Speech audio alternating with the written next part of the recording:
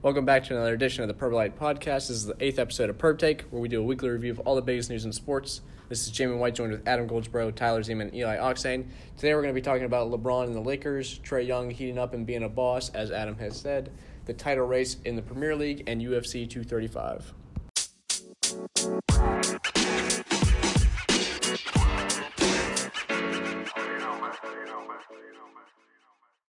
All right, first we're going to head over to Adam, who's going to talk about Trae Young and the Atlanta Hawks. All right, so recently Trae Young has been definitely the best rookie, I think, above Luka Doncic since after the All-Star break. I mean, the dude has just been going crazy. Before, he wasn't really acclimated to the NBA yet, but his jump shot is starting to fall at a very high clip, as he did have 49 points and 16 assists against the Chicago Bulls. And that's just insane, but still the Hawks lost because they're a terrible team, even with Trae Young putting up numbers like that. But he definitely has been very good throughout these last more than 10 games now. I believe he's averaging over 25 points and 10 assists, and he is also third currently in the a total amount of assists per any player. He has like 380 something, if I believe. So he has definitely been proving himself this past couple of games, and even more than maybe Luka Doncic has, but because he hasn't really done a whole lot in these last couple of games. A lot of people are just surprised by how good he was as a rookie. Yeah, but it's important to realize the Hawks aren't playing for anything yet either. They're still a ways off from being a contender. Yeah, they only have 22 wins currently, which is very bad. And I'm a 76ers fan, so I remember the bad times of 10 wins. But Do you think he's going to get Rookie of the Year? Probably not. I mean, Luka Doncic, the media votes on that stuff, and they like him so much more than Trae Young. So yeah, well, Doncic started hot too. Yeah. So Trae Young did not, as you said before. But it will be interesting. I think it's going to come down to the wire if Trae Young keeps playing like this. Yeah. All right, to transition a little bit, but also to stay within the NBA, Eli is going to talk about LeBron and the Lakers' struggles. Yeah, so when LeBron came over to the Lakers, there were some pretty wild expectations that came with them. People were talking about, one, making the playoffs was going to be an easy task to do. They were going to maybe beat the Warriors, maybe get a championship in his first year there, but what's actually happening is looking to be much more disappointing, because there's a flawed roster that people thought would be different and work well when it has not in reality. There's been some pretty bad coaching from Luke Walton, and there's been a lot of drama that's mostly LeBron James' fault on the team, with things like the potential Anthony Davis trade, really splitting up the whole young core that was what their strength was for the season.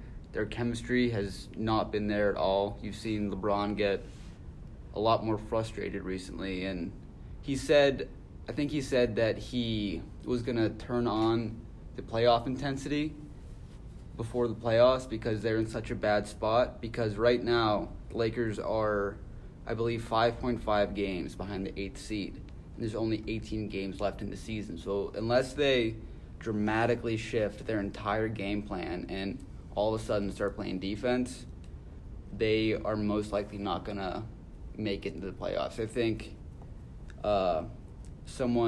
wherever the statistic was, they have a less than 1% chance of making it into the playoffs now. So it's looking pretty grim, and it might be the first time in a very long time where there's a playoffs without LeBron James. Yeah. Right.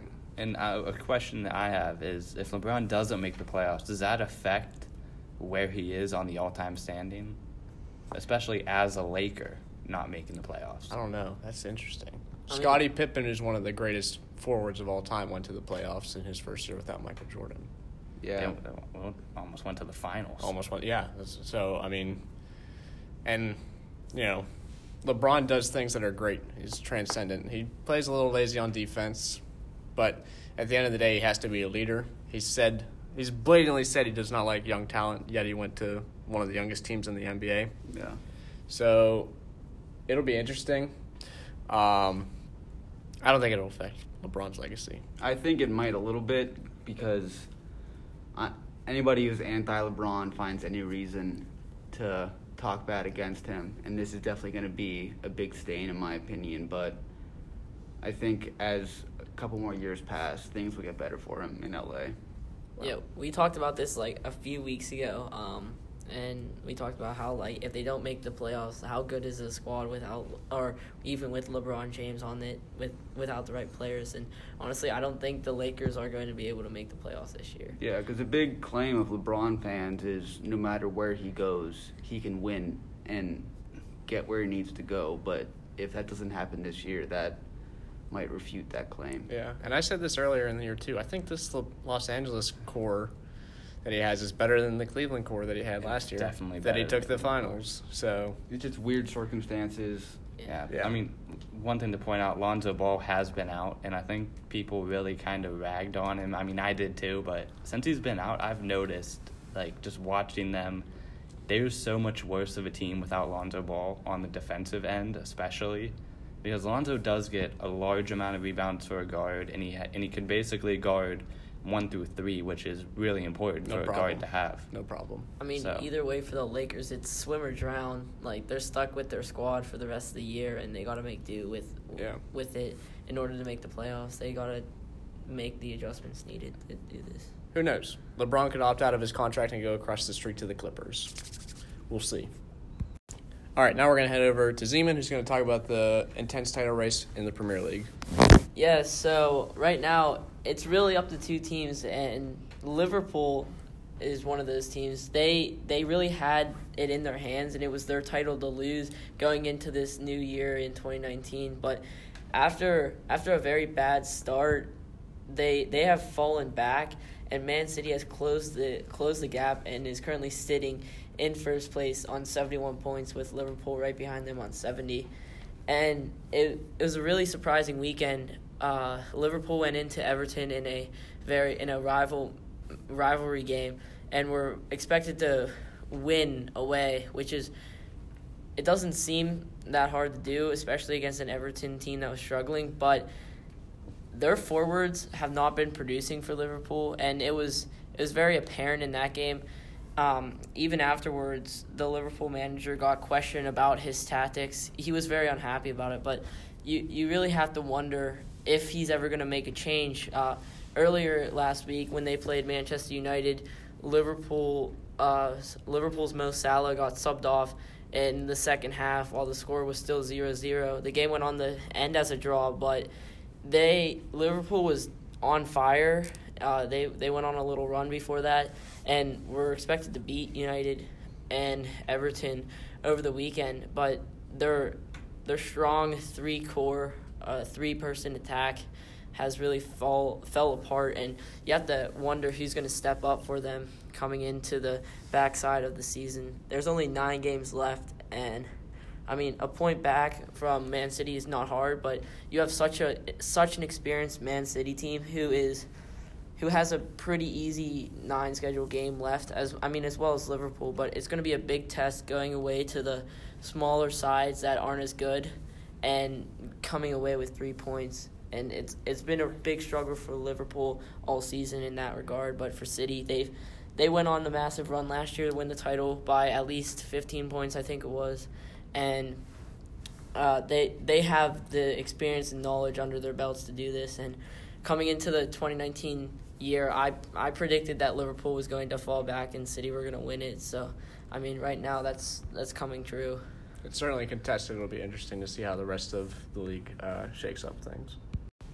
And now, heading into the 5th round, we have Jamin White discussing UFC 235. All right, so UFC 235 took place Saturday, officially back in Las Vegas after the incident that we've talked about before. I'm not going to go into it again because that's a whole other discussion. But such a great main card for fans to watch. We had the UFC debut of Ben Askren, who spent a lot of his time competing in other leagues, including ONE and Bellator MMA. So it was interesting to see him. He has a 19-0 professional record. He's been called by many the best UFC fighter who has not fought in the UFC. So he took on former welterweight champion Robbie Lawler in a welterweight bout. Another controversial finish. He would submit Lawler in the first round, 3 minutes and 20 seconds. The ref was certain that Lawler was out cold and unconscious. He shot right up immediately. What are you talking about? I wasn't unconscious. Dana White has sort of professed he's not a fan of Ben Askren. He wants a rematch immediately. He thinks Lawler should have been able to continue into that fight.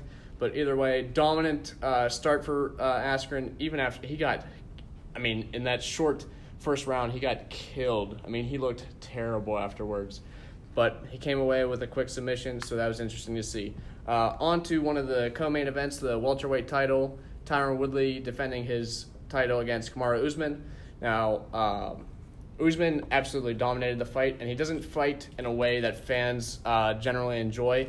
He really sort of builds the fight based on his stamina and based on what he can do in the ring, playing the patience game. But he dominated Tyron Woodley, no doubt. It was a favorable matchup too. Very close in their skill set, height, weight, everything like that. That would come down to decision at the end of 5 rounds. Kamaru Usman would win the welterweight title for the first time in his UFC career. He's the first African-born UFC champion and the first Nigerian champion for the UFC. So now he's kind of, I'm going to say he's like on that level, coming up as one of those great Nigerian athletes like Christian, the Nigerian Nightmare Okoye, which he shares the same nickname for, and Akeem Olajuwon, obviously taking great pleasure in winning titles for the Rockets in the NBA. And on to the other main event, Jon Jones versus Anthony Smith for the light heavyweight title. Jon Jones was defending his title that he won back in December, UFC 232 against Alexander Gustafsson for the second time. This was also a very close fight that Jon Jones could have lost via disqualification. He had an illegal knee blow to the head as Anthony Smith was on the ground. Anthony Smith said, "I didn't want to rob him of the title. I wanted to win it. I'm a man." So the fight continued. It would come down to a decision at the end of 5 rounds. Very close scorecard, 48-44 in the favor of the reigning light heavyweight title holder, Jon Jones. And, he's on a dominant run ever since he's been back after his 3rd suspension, I think. I don't know. They're racking up, and it's unfortunate because people's opinion on him are sort of skewed because of it. Is he really a true champion? Is he someone who can only succeed with the use of steroids? It's interesting to see. And now, really, what comes into question, who's he going to fight next? Certainly interesting. He's gone through the whole division once again. But other than that, it was a great card. It was a great fight night. Thank you for listening to another edition of the Purple Light Podcast. This has been Perp Take, where we do a weekly review of all the biggest news in sports. This has been Jamie White, joined with Adam Goldsboro, Tyler Zeman, and Eli Oxane, now signing off.